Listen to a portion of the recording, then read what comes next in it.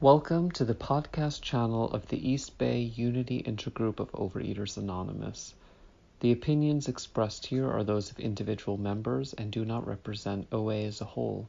For more information about our intergroup, please visit our website at eastbayoa.org. Okay, my name is Teresa. I'm a compulsive eater. I live in Seattle, but I have lots of friends in the Bay Area, so I'm delighted to be here. It's my honor to speak today. Looking back, it's hard to believe this was my first holiday season in the program. I came into the rooms almost 1 year ago on January 12th, 2020. And if I had not had program, especially with so many holiday foods and emotions around, I would have been experiencing the compulsive food behaviors that I've had for so long. What are my compulsive food behaviors? Consuming sweet foods compulsively, especially late afternoons when I'm tired, resentful, lonely, bored, or feeling less than. Secret eating, seeking comfort in food. What has it been like this holiday season versus last year? I've been doing some thinking about that in the last several days. And first, I've worked through the steps twice, actually, in a year. And I work the steps every day by practicing the principles of the 12 steps in all my affairs, which is our step 12. So what are the principles? I was talking to a fellow recently where we talked about working the steps, and I have studied the steps with my sponsor. But they said for them, working the steps means applying the principles, the spiritual principle we have for each step in their own lives. And this just really spoke to me. So I love to just list them by step number. So we have honesty, which is one of my main touchstones for staying out of people pleasing and other being judged. And I'll touch on that later. Hope and faith. Courage. Alice was saying they're a newcomer and it takes courage just to be here in the rooms. Integrity, making the inside match the outside and not trying to make myself seem like somebody I'm not in order to get approval. Willingness to just stay with the program. Humility. I often use the set aside prayer. My sponsor says it's my favorite prayer because it helps me remind me, I don't know what's going to happen. Something's going to happen today that will surprise me, and I can't control that. Self-discipline, love, perseverance is a big one, continuing forward, spiritual awareness, and service. So, as I said, it's my honor to be here and to do service at this meeting. I work the steps, I sponsor and am sponsored. In addition to the steps, my touchstones are the tools. So we have 9 tools in OA, and another fellow shared with me a really nice acronym for remembering the tools. And what I do is in my step 10 inventory every day, I check in on which tools I've used. And that day, if I've been neglecting a particular tool, such as outreach calls or literature, then I can make an effort the next day to include that tool in my practice. So some of you have probably heard this acronym. It's WALT's MAPS. So WALT like Walt Disney, MAPS like a map of Disneyland. So we have writing, anonymity, literature, telephone, sponsorship, meetings, abstinence. P is plan of eating. A is action plan, P is plan of eating, and S is service. So I found that really helpful. So I try to touch on all the tools regularly in my practice because this is practice for me, practicing the new behaviors and the new way of life that will help me to stay abstinent.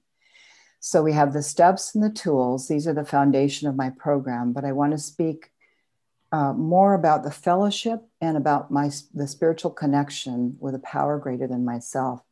These are the things I never had when I tried a physical solution in the past, which was mostly specific diets, physical diets, talking to my medical provider, to nutritionists, and trying many physical ways, but always being desperate and feeling deprived when I would use my self-will to stop the foods. Like so many of us, I tried to control my obsessive eating with my own willpower. And it would seem to work for a while, but then the desire to eat and really to turn to food for comfort would become overwhelming again. And whatever weight loss I might have achieved would just be wiped out, and I would just go back to eating and binging. So what's different now? So I no longer feel the obsession for sweet foods when I'm feeling angry, resentful, lonely, and bored, which is a miracle. I'll just tell you. A year ago, I wouldn't have believed it, but the miracle has happened for me. And what else is different now? Instead of trying to control myself, my family, my spouse, my children, my community, the world, I turn over everything that isn't manageable, which is almost everything, to my higher power. So this is our steps 1 through 3, of course. And then I just wait to hear what's needed, and I have, and for the ability to carry that out. So I'll give you a quick example. Yesterday we did Zoom meal with my daughter, who's in her mid-20s, because we're social distancing, because we're in stay-at-home here in Washington.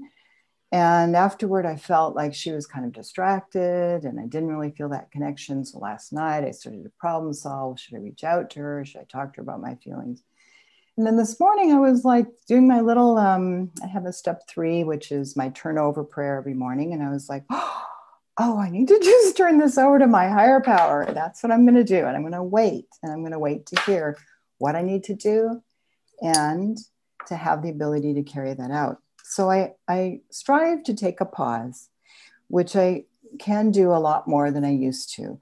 When I feel myself going into that agitation of emotion, and I just say, where is my breath? Where is my breath? And this is something I've just learned through meditation, or step 11. So if there's something I could say today to the fellowship, it is, don't give up. This is a program of spiritual recovery. And speaking for myself, my spiritual higher power is greater than any attempts to control things that I may have. I'm a person with many achievements in my lifetime, including I have a PhD in engineering, I'm a published writer, and I've had success as a community activist for homelessness. But I have learned in the program that I have tried to control what's uncontrollable for too long. I am powerless over that which I cannot control.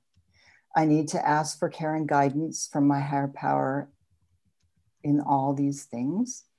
Every day I ask to be granted honesty, courage and curiosity, humility and serenity to face that which keeps me from others and from the divine. I ask and then I wait for the answer. And my higher power has done some amazing things since I've started this practice. Just as a quick example, one of the things that we've struggled with in Seattle and many places is real pervasive people living outdoors unsheltered. And my community has worked on this for quite a while, about 4 years now. And with the shutdown and the pandemic, nothing is being done really to actively address those who are living outdoors, from what we can see. But I've just put it out to my higher power, and they're building a new tiny house village, and the organizers of the tiny house village, the nonprofit, is calling me to ask my community for support instead of me banging on everybody's doors. And I would have never expected this to happen. So it's really stunning. Okay, can I ask for a quick time check where I'm at? Yeah, you're almost at 10, not quite. Okay. 10. All right, so let me just say in closing, what have I learned? And I'm just gonna do 5 things. It's okay to stumble. It's okay to ask for help. There's always more to learn about myself and about the program. That the program works. It may be a journey to find out what works for you, but it works. Something I've been told, it's your program. Ask for what you need and don't agree to do something without asking why or what it will do for you. Otherwise, your disease will just get in there and turn you to the food. Be willing to try, even if a particular instruction or sponsor doesn't turn out to be right for you, and be willing to start again. You're not a failure. Disease is canny, but the program is cannier. And with that, I think I'll go ahead and close. Thank you.